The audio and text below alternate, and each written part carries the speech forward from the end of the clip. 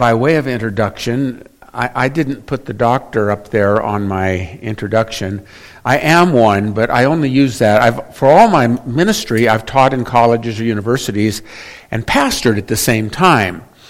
And I do use the doctor label when I'm teaching a college class because I want my students to fear me. But in a pastoral setting, I'm not quite so concerned about that. So Stan, or Pastor Stan, is just fine. And it's good to be here.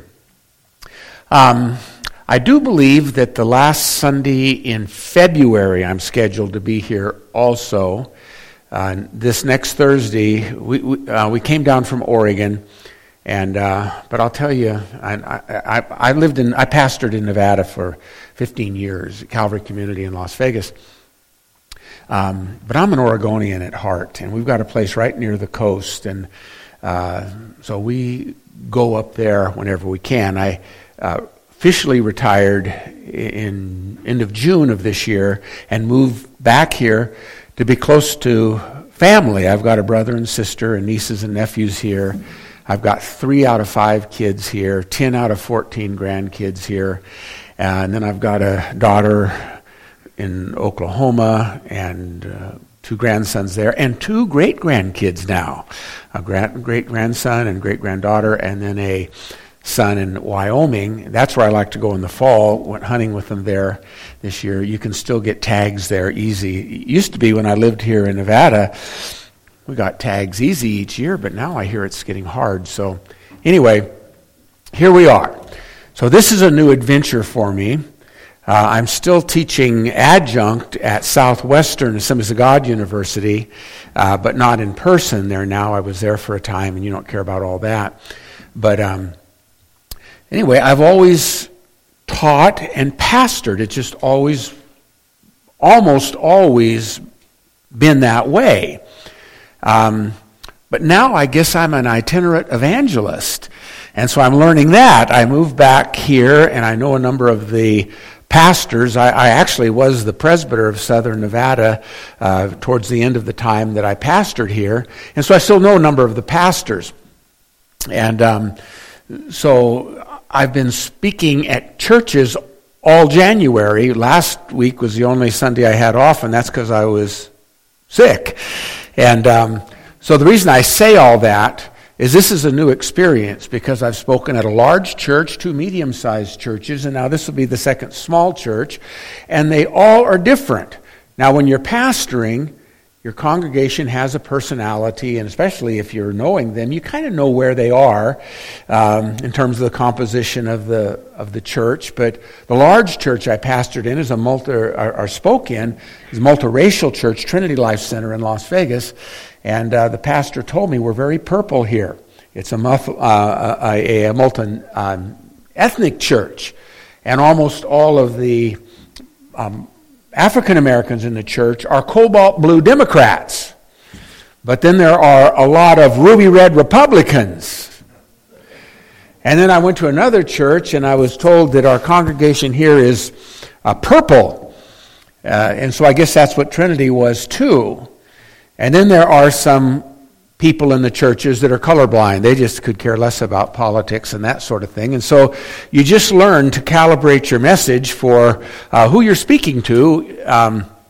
And so if I miss your mark today, it's because I don't know you very well, and just blame it on the Holy Spirit. It's surprising what you will say when you are under the anointing, isn't it? So anyhow, but what I want to speak on this morning is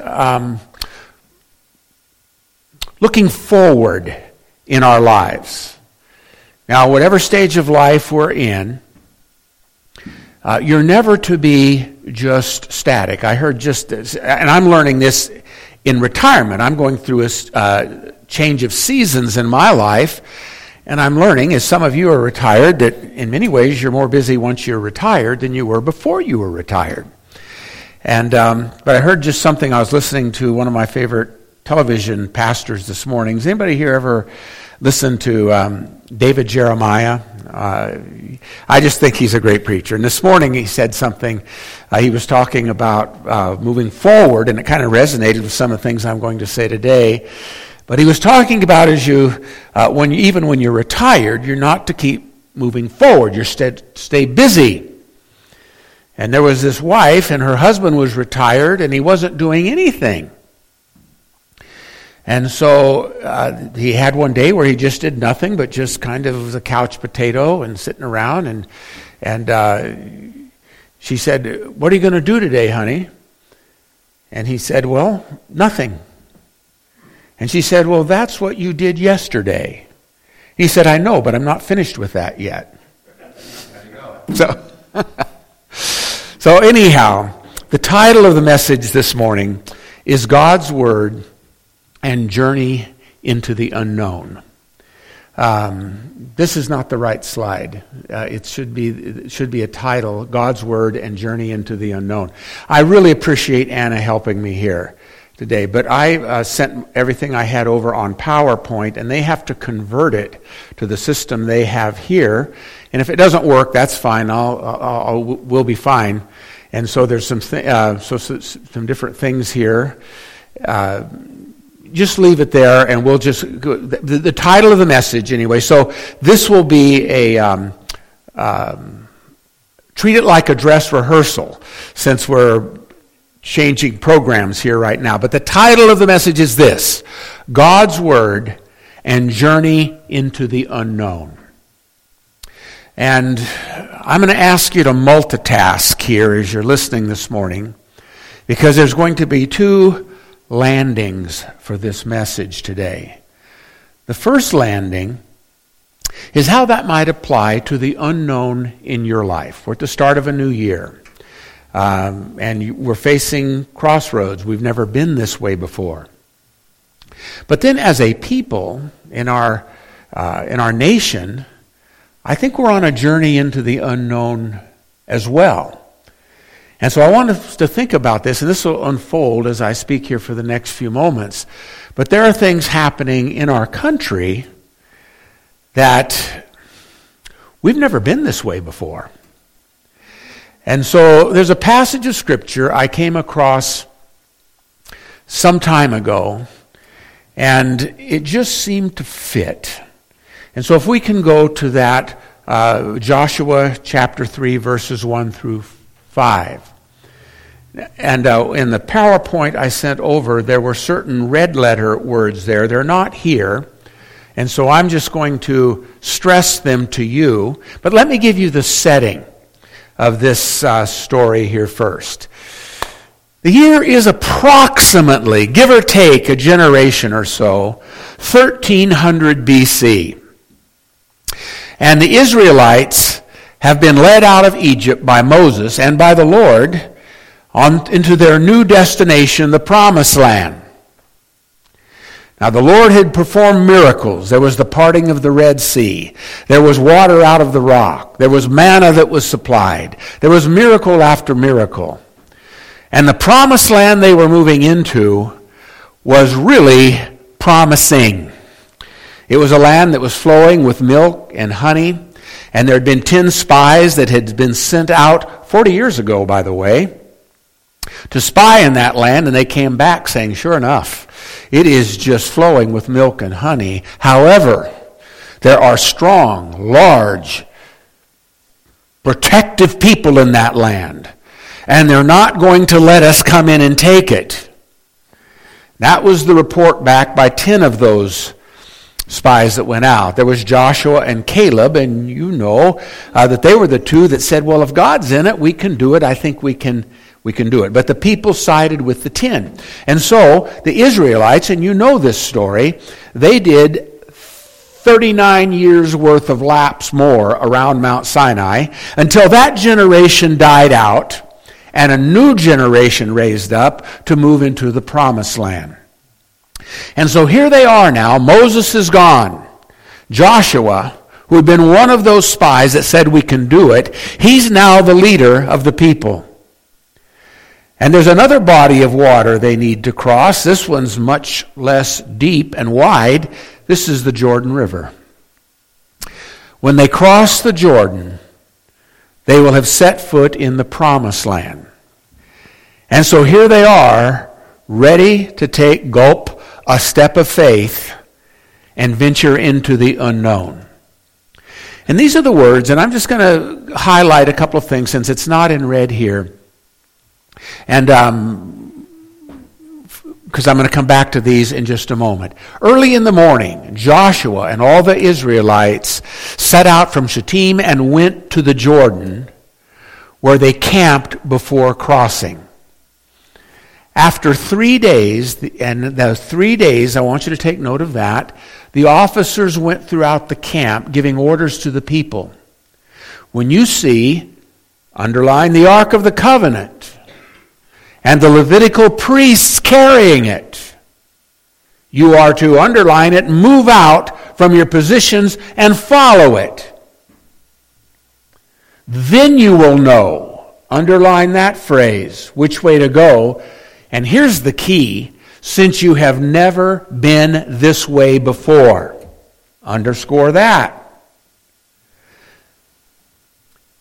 But keep a distance of about 2,000 cubits between yourself and the ark. Do not go near it. Joshua told the people, but consecrate yourselves. Take note of those two words. For tomorrow the Lord will do amazing things among you. Look at that last phrase. Okay, let's go to the next slide and let's decode this message right now.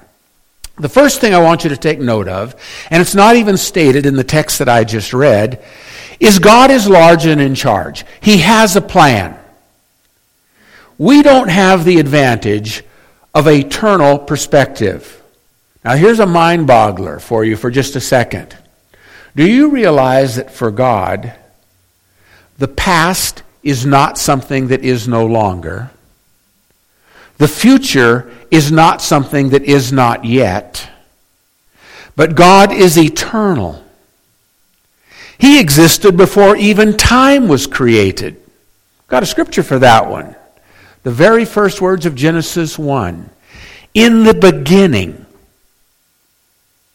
In the beginning of what? Time.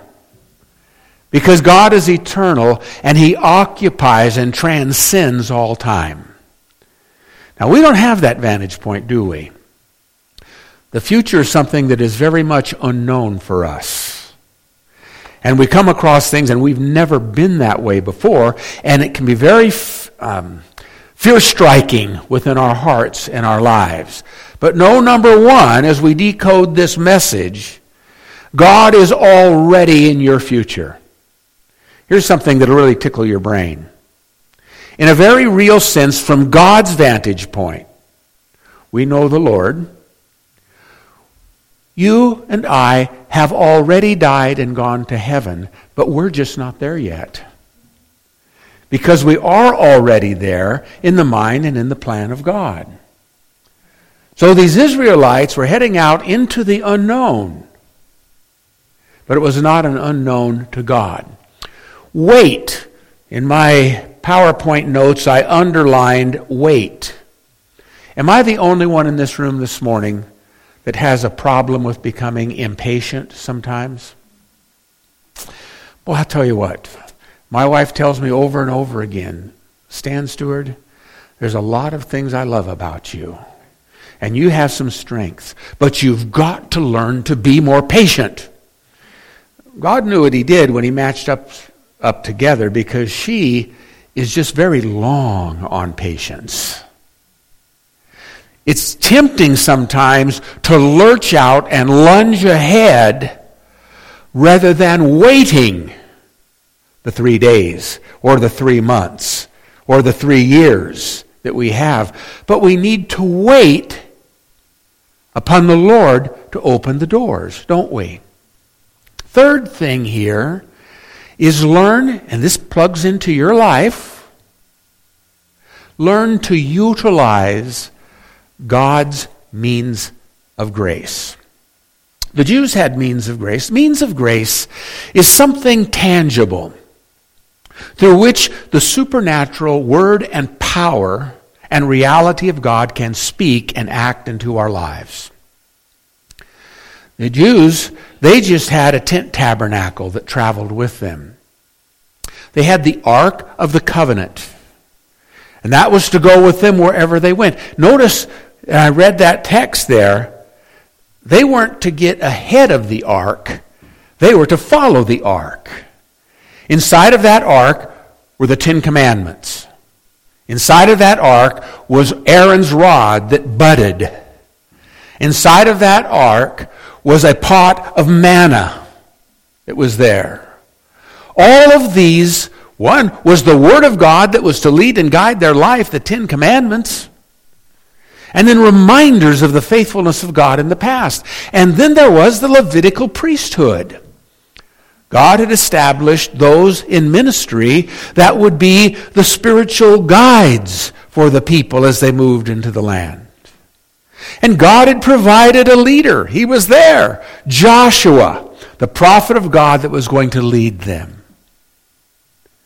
Now we have means of grace today that we're to utilize and to consult as we stare into the unknown. I see most of you are holding one of those means of grace in your hand right now. It's the Bible. Isn't it a miraculous thing? You've all had this happen. You know, it's not just the printed page that is the Word of God. That's divinely assembled by God, and it's His written Word, but it's how the Spirit speaks through that written Word and comes to life in your light. It comes to light in your life. I guess I'm slightly dyslexic here this morning. And it becomes God's Word. How many of you have had a verse of Scripture, you might have read it dozens of times before, but you read it this time, and it clicks and resonates in your life? How many of you had that happen to you? That's a means of grace. We're sitting here in this beautiful building today. It's a means of grace. It's the church.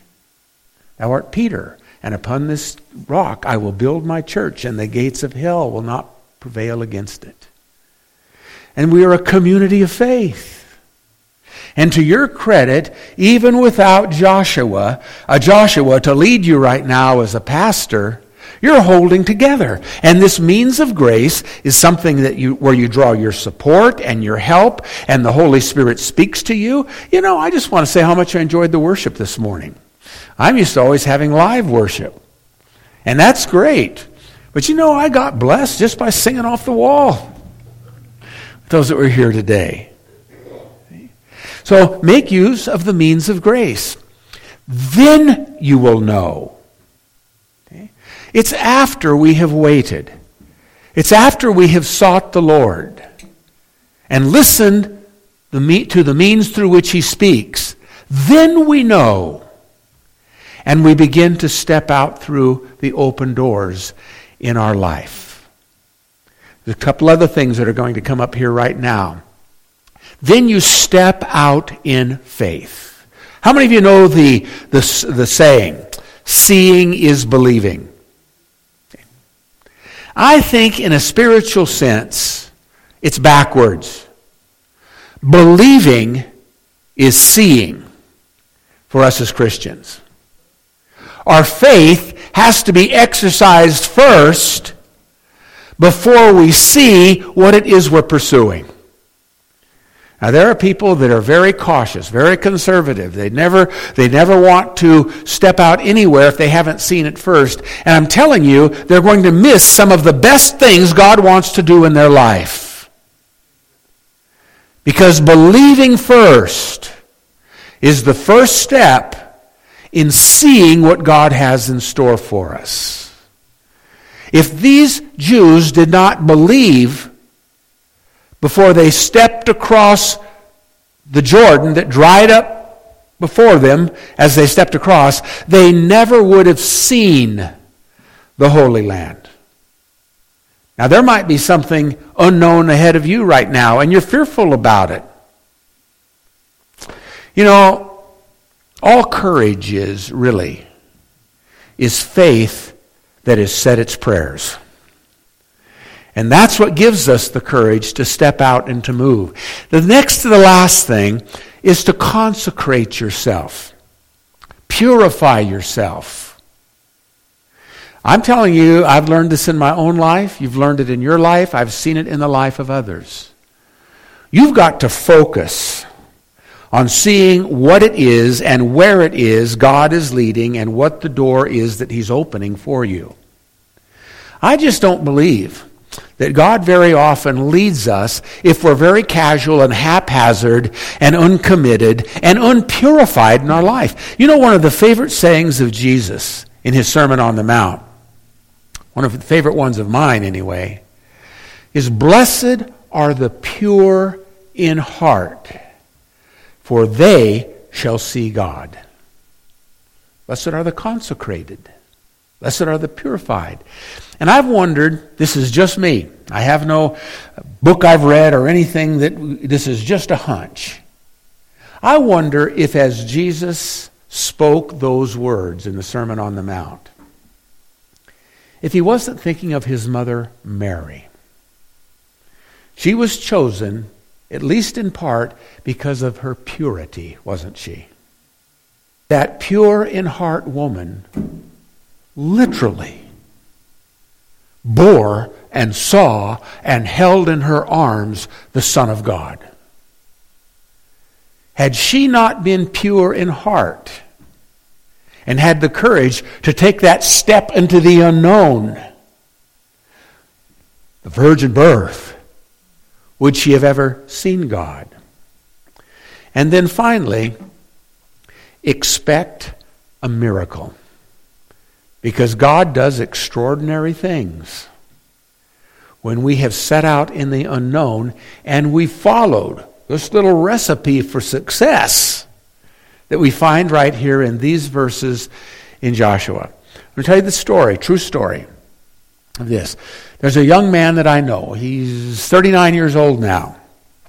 I've known him for years, and I've been something of a mentor in his life. I knew him as a kid in high school when we pastored here before, and we stayed in touch in the 18 years now that I've been gone. And we'll just call his name Ron. And Ron was a young man. He grew up in the church, but like a lot of us, he kind of strayed from his faith and his walk with the Lord as a teenager. He was popular, he was good looking, he had a lot going for him, and he just fell away from the Lord in his life, and he made some bad choices. Fell in love with the wrong woman, got married. She was not a godly woman. The marriage didn't work, but they had a beautiful daughter. His wife left him for another man. She is now 36 years old, and she's burning through her 5th marriage. But she took his daughter with her and tried to cut off all contact. What did I say his name was? Ron? And he paid all of his child support. He tried to have the visitation rights, but she ripped it all away from him. He spent over $20,000 in legal fees trying to have access to his daughter and contact with her. His ex-wife, poisoned her against her dad, and after 3 years, he has not even seen her. And he told me, because I made contact with him when we came back, he said, I just have to leave it in the Lord's hands. In the meantime, Ron has remarried. She's a godly woman. They have 2 beautiful daughters of their own. But something in his heart always yearned and wondered where his daughter is now. And in my daily prayer times, just as a matter of prayer, since I've been in touch with Ron for all these years, I've just prayed for his daughter. Lord, just keep her. Keep her safe.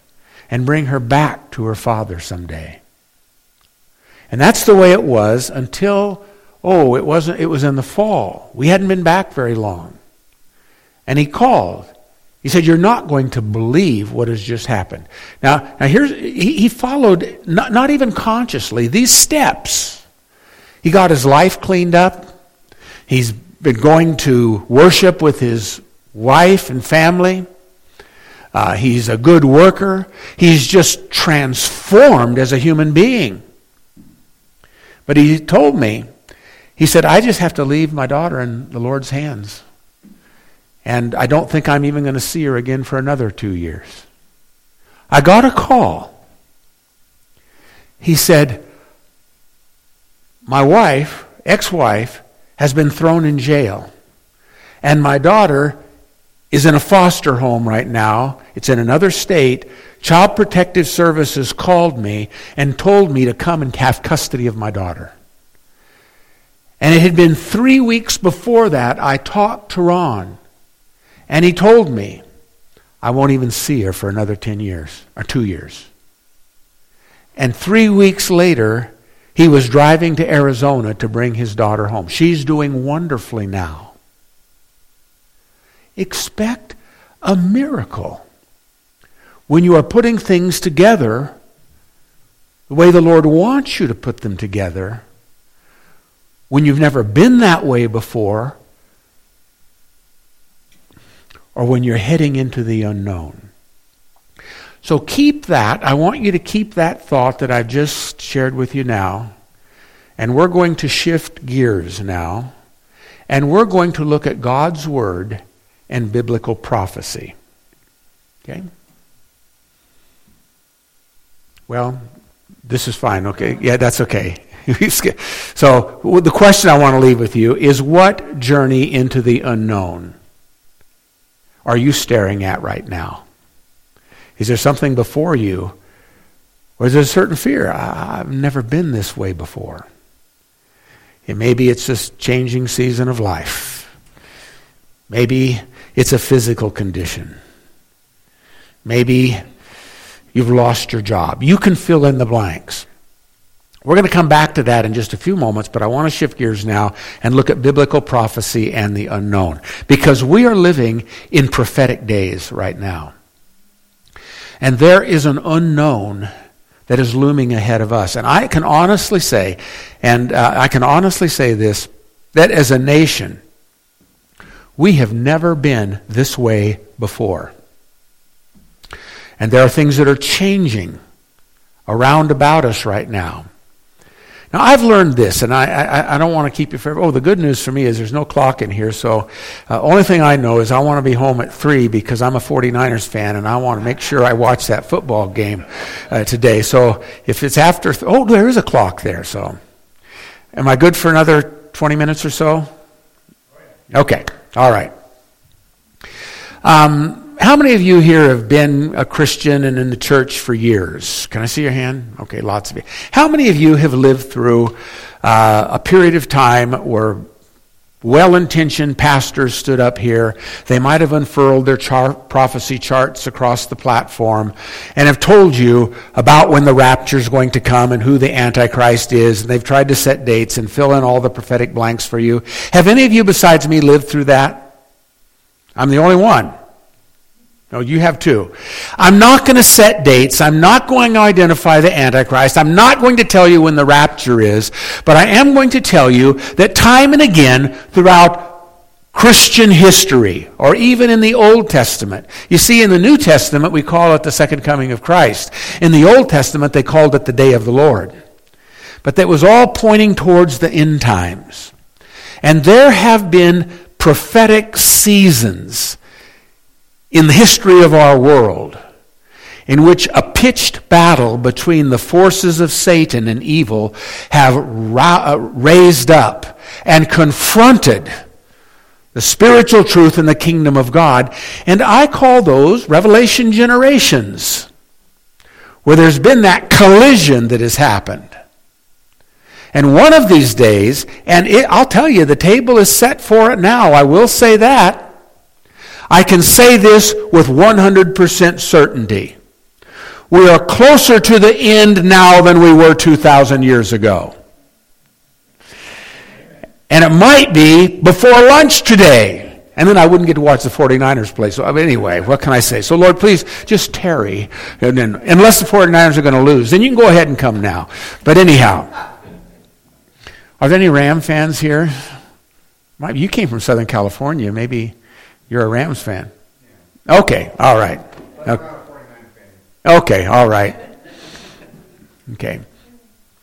But anyway, this is what I want you to understand, that there have been times and seasons in history where this battle between the forces and good of evil have reached an intense state. And I call that a revelation generation.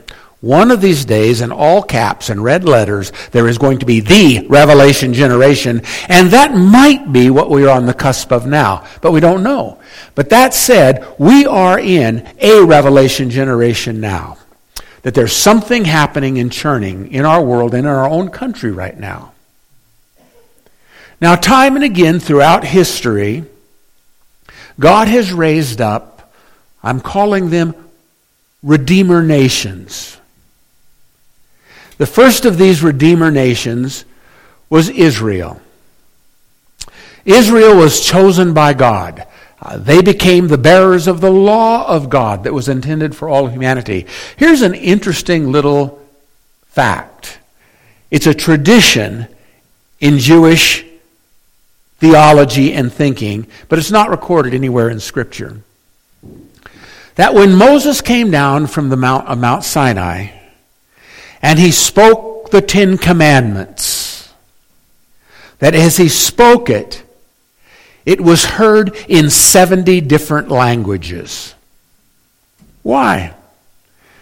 Because this was intended to be the law of God, not just for the people of Israel, but for all people. And Israel was a Redeemer nation. Israel gave us Abraham, Moses, gave us the prophets, gave us the Bible, gave us the star of stars, Jesus, gave us the Apostle Paul, gave us all of these things. And the whole story of salvation has revolved around Redeemer nation Israel, hasn't it? It's not the only Redeemer nation there's been. You probably don't even know about this one. In the 5th and 6th century, an obscure little Emerald Island nation, we know it as Ireland today, was a Redeemer nation. A couple of generations before this, St. Patrick had evangelized Ireland. And the isle had converted, and it became a center of education and training, and monastic communities were established throughout Ireland. And missionaries went out from those monasteries in Ireland, evangelized those crazy Pict Scots in Scotland, went across the English Channel, and evangelized those pagan Germanic tribes. There was a book written about it a few years ago. It was a bestseller. It was entitled, How the Irish Saved Civilization. It was a Redeemer nation. In your Western Civ classes, you might have heard of Charlemagne. How many have ever heard of Charlemagne and the Holy Roman Empire?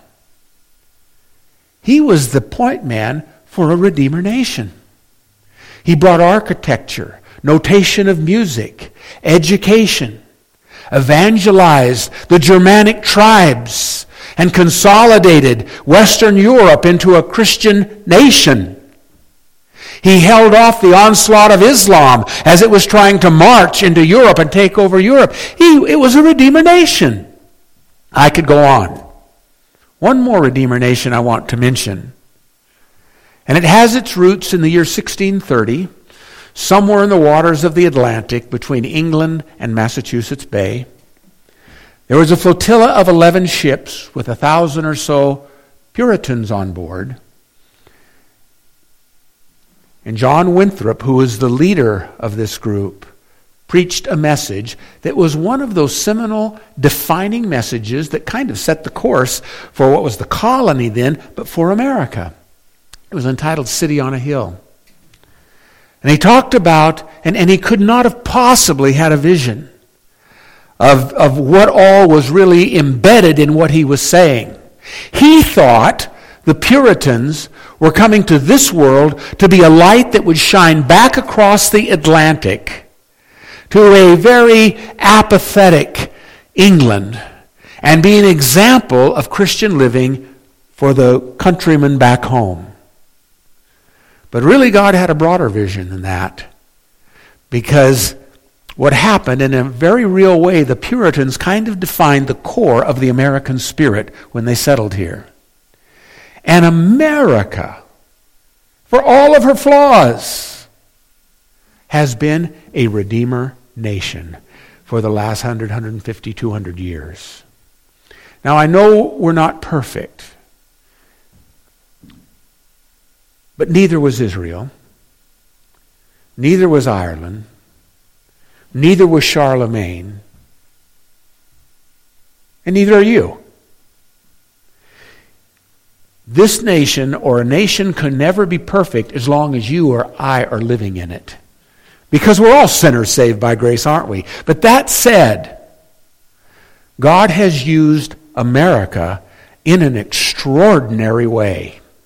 What would this world be like if it was not for America?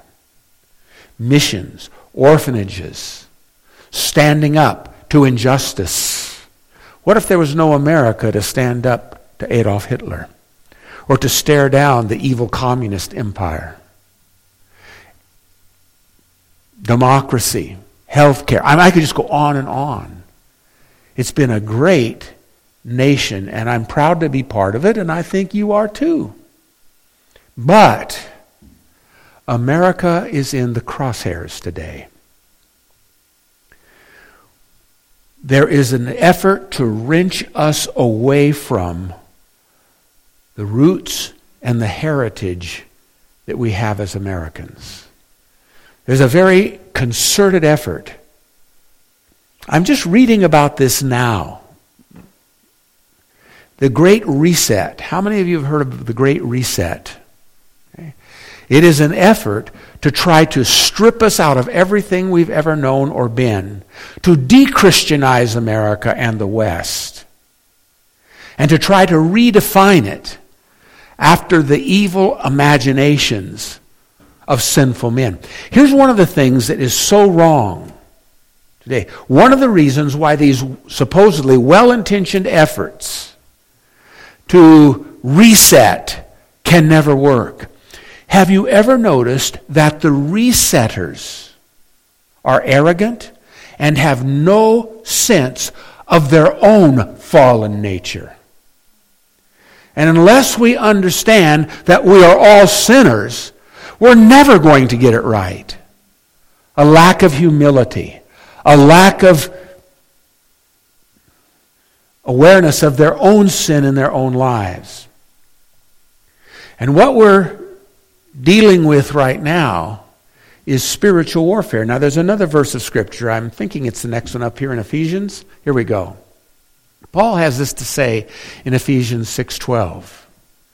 For our struggle is not against flesh and blood, but against the rulers, against the authorities, against the powers of this dark world, and against the spiritual forces of evil in the heavenly realms.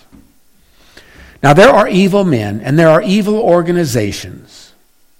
And I'm hearing more and more about a group of men, and I suppose women are involved in it too, that are deliberately trying to accomplish this great reset, and they've been doing it for the better part of 100 years.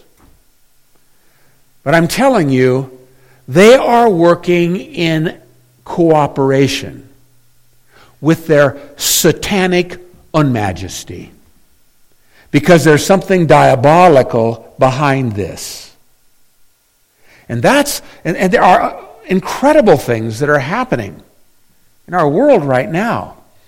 You know, look in the last year in our country. Look at what has happened to our foreign policy. We've got Iran, we've got North Korea, we've got China, we've got Russia. Look at lawlessness within our own land. Look what's happening. Did any of you watch the widow of the slain policeman in New York? What she said in St. Patrick's Cathedral? I mean, telling you, it was heart-wrenching. Look at inflation that's happening in our country. Look at what's happening in our schools. Trying to completely rewrite the curriculum. And I'm telling you, these are things that are built on lies. And it doesn't even speak for the majority of people in our country. I don't know if you're aware of this stuff. And, in some ways, you're living in a very idyllic community here. Little old Overton. It seems pretty Main Street, pretty Mayberry-like to me. But I'm sure it's creeping even into the Wappa Valley here. And it looks like we're just outnumbered. I'm telling you, we're not outnumbered, but the deck is stacked against us now. I believe Satan has been behind this, but he has had plenty of minions of hell working with him. They've taken over Hollywood. They've taken over the financial world. They've taken over large corporations. They have control of many state houses and government. They're trying to control education.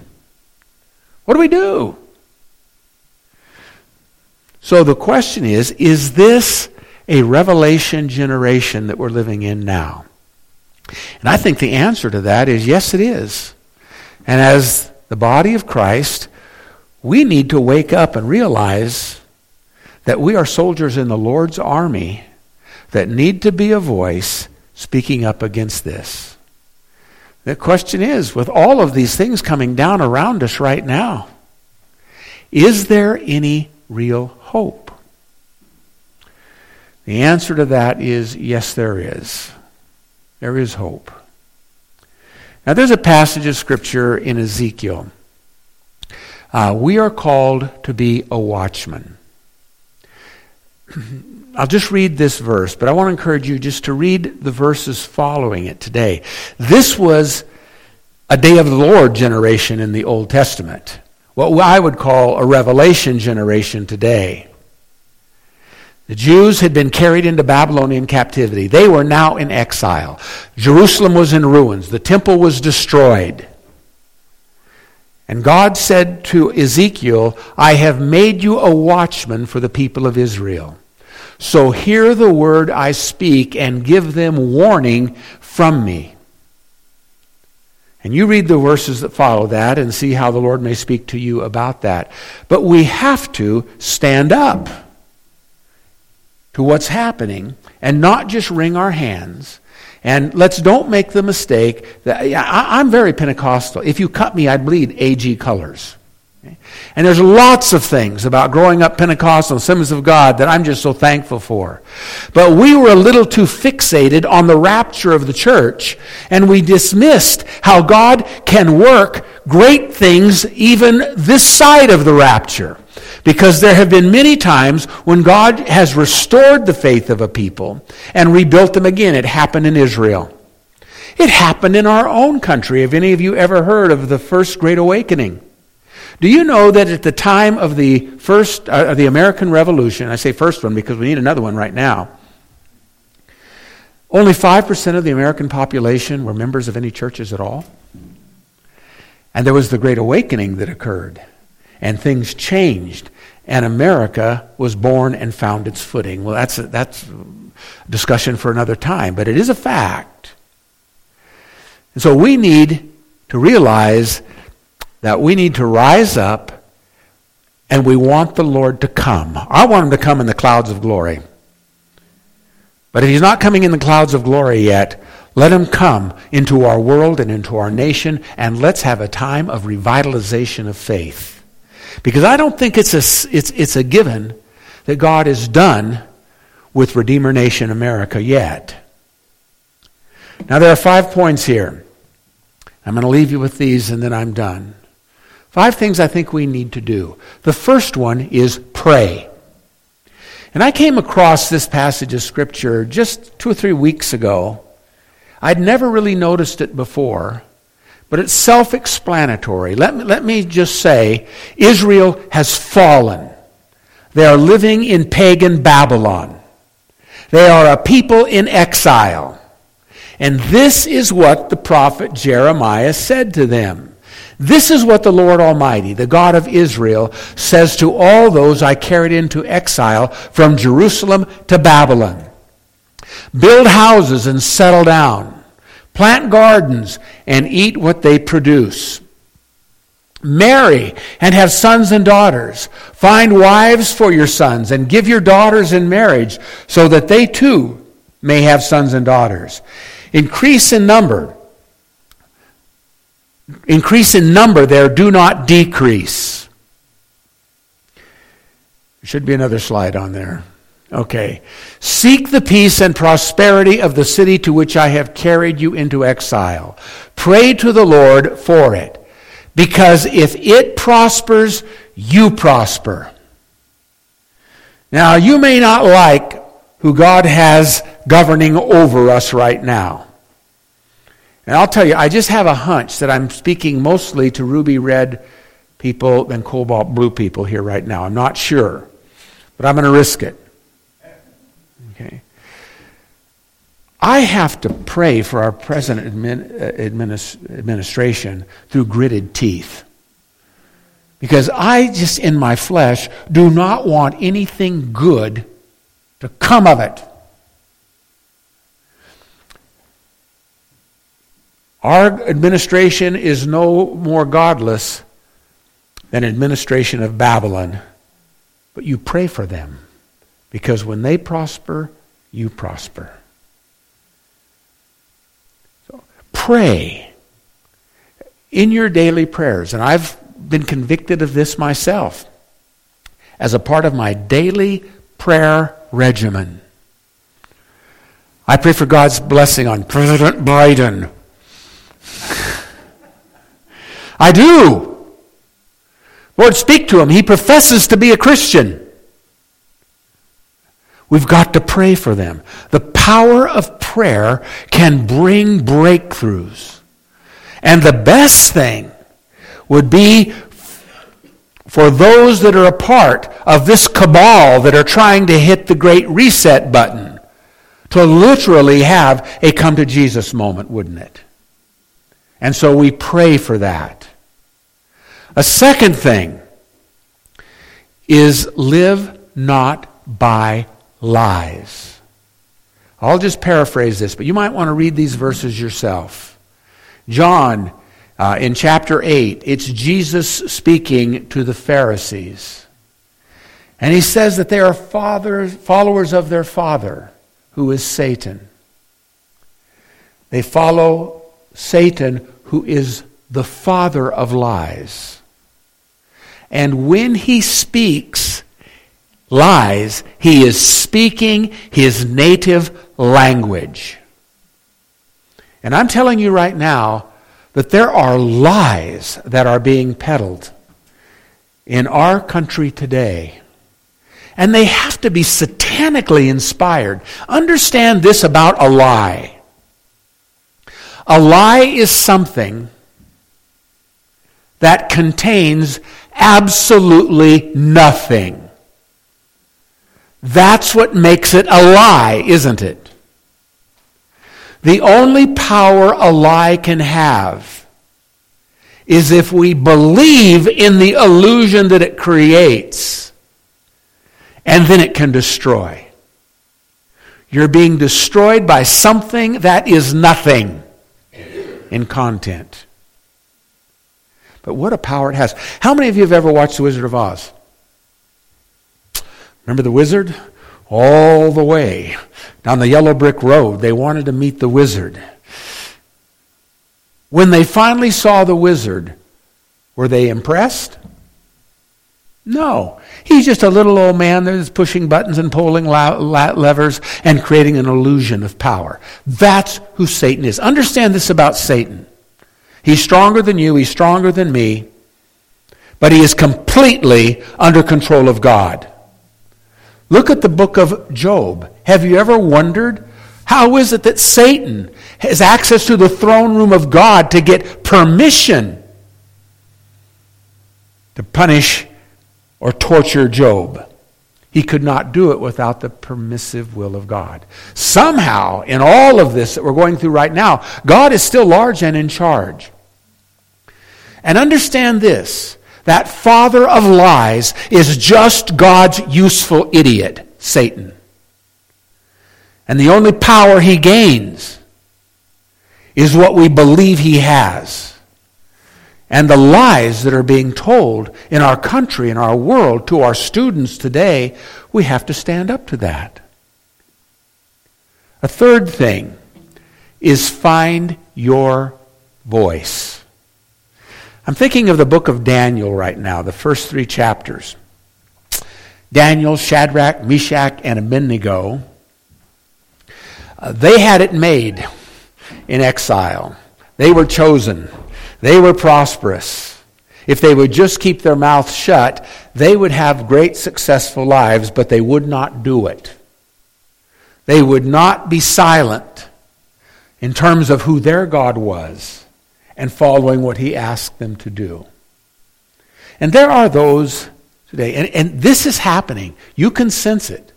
There is a pushback that is beginning in our country right now. It's gaining momentum.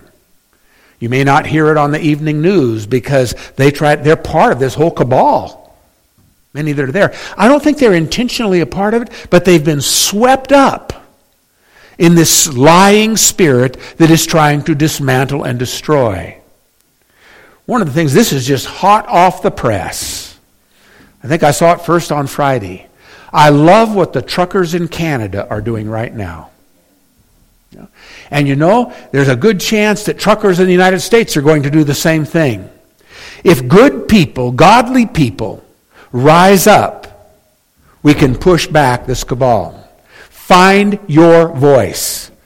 I have an attorney, a friend of mine. He's a prominent attorney in Las Vegas. He was in the church when I pastored there years ago, and we're reconnecting regularly now. And he's very concerned about how, as a prominent lawyer, he can stand up to some of this wokeism that's in the court system in Las Vegas right now. It's been a month or so ago when we met, and he told me this. He said, you know, Pastor Stan? He said, in court, I was trying a case, and there was a man that called himself a Christian that was trying to give some kind of a defense of himself in the name of the Lord. And he said, I stood up in court, and I said, listen, sir, I am a Christian too, and on the basis of my Christian faith, I'm telling you, this is what you're doing wrong. And I said, good for you, Tim. And he's doing that more and more now. He said there was a time when I just didn't want to speak up because so many of the woke attorneys around me would put me down. But he said, I don't care anymore. Find your voice. The third thing, I'm on the third or fourth one here, power of small groups. Think of the early church. This is New Hope Christian Center here in Overton, and we need to get our front yard looking a little better out here, but we've got a beautiful facility, and there's just a handful of us.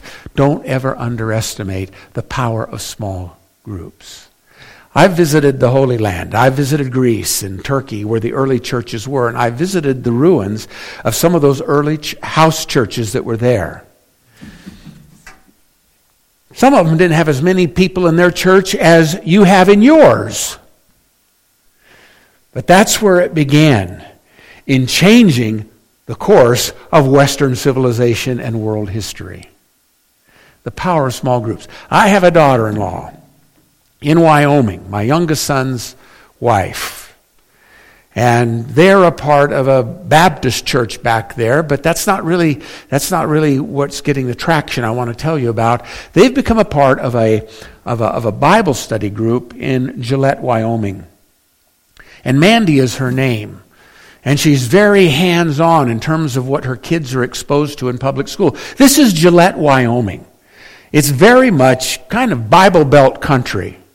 But somehow, this wokeness has gotten a hold of the school board there. And she saw some of the highly inappropriate books that are on the shelf, sexual content, for little kids to have access to. And Mandy decided that she was going to run to be a part of the library board in Gillette, Wyoming. She put her name in and she was chosen. And she said she felt like a voice in the wilderness there. She almost quit. The meetings would not begin with a pledge of allegiance. They would not begin with an opening word of prayer. And there was a man from the public that was attending, because the public can attend, and he wrote them and was highly offended at the fact they would not pledge allegiance or do any of these things. Mandy spoke up as the lone voice on that board. The next meeting, they all stood. I pledge allegiance to the flag. They opened with a word of prayer. They are moving those books to another part of the library where they are shielded from the children. Now, this Bible study group that she's a part of, along with my son, it started out a little over a year ago with about 20 people that were attending this Bible study group. Now there's over 70 that are attending. And 5 of them are running for open positions on the Gillette School Board this year. Just one mom who was a homemaker. But she decided to do something about it, and it's turning the tide in that town. I'm telling you, that is happening all over our country. I don't know about the schools here in Overton. You know, one thing I like about the Mormons, we share a lot of their core values. We don't have their same theology on a lot of points, and it's up to God who gets into heaven and who doesn't. But I'm telling you, I'm looking for allies that share the moral compass that I have. And I hope you are too. And here in this little community, you can make a difference. I'm in Las Vegas, where there's 2.5 million people now. It's hard to have the impact you could have right here, but it is happening there too. And so there is the power of small groups. Let's go to the next one. This is the last thing. Keep your eyes on the prize. Don't get dissuaded by all of the things that are trying to discourage and mislead and distract you. God is speaking to every one of you here about just where your voice can be heard and how you can be counted. Don't underestimate what God can do through your life. In this passage here, I'll just paraphrase it and then I'm finished. Not that I have already obtained, but this one thing I do, forgetting what is behind, I press on to take hold of the prize for which Christ Jesus has called me heavenward. Every one of you, me too, even the young student that's right here back here, God has something He wants to speak into your life and a way He wants to use you.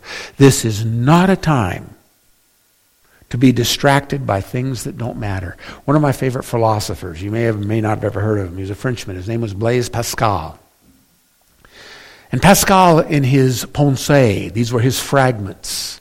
These were just his meditations and little proverbial sayings that he wrote to himself. Very devout Christian man back in the late 1700s.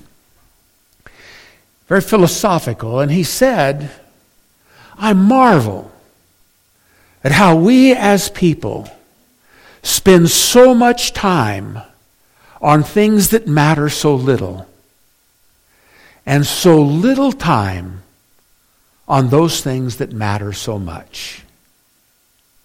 And I think that's something we all need to ask ourselves. Where are your priorities? Gone full circle. Man, I preached too long. I'm sorry. I'm done. Okay? But here it is. You might have some personal area in your life right now. See, when you're not preaching very often, you know, I preach all these great messages to my windshield. And so when I get a live audience, I just don't know when to shut up. So thank you for being patient. But what is it that is staring into your life as the unknown? What is it before you that you can say, I've never been this way before? God has a direction and He has it all under control. But us as a people, we don't need to wring our hands. Listen, we win one way or the other. And whether it is another season of blessing for us as a people, I pray it is, or whether it's the rapture of the church, that would be better yet, wouldn't it? But we are God's hands. We're His eyes. We're His feet. We are literally his body here on earth. And we need to employ God's word as we stare into the unknown before us. Amen? I'm just wondering, I'm going to close in prayer in just a moment. We can all stand right now. But I'm wondering if you're here, and whether it's in a personal way in your life, God's speaking to you about facing the unknown with faith and courage, being brave, even though you've never been that way before, or maybe it's you as a citizen. I don't know what a single one of you do with your life. You might be a teacher, you might be a business person, you might be retired, I don't know what it is, but a homemaker, whatever it might be. But God's speaking to you about how you need to pray, not live by lies.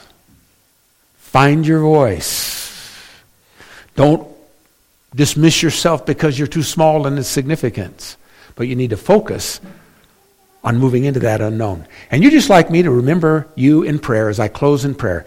But you'd like to be included in this, because I just see your hand if you're here and God's speaking to you in any way. See a number of you that are raising your hands. Lord, we come before you now, and we thank you that we have hope. You give us purpose. You give us a place. And there are things that we can do, whether it's our own personal unknown or whether it's who we are as Americans or citizens of Overton, Nevada. And we pray, Lord, that you would use us, and don't let us forget what you're placing on our heart right now. May we be difference makers as we move in faith and courage into the unknown. Bless us as we go to our homes. Just bless us. We thank you for your presence here today. These things we ask in Christ's name. Amen.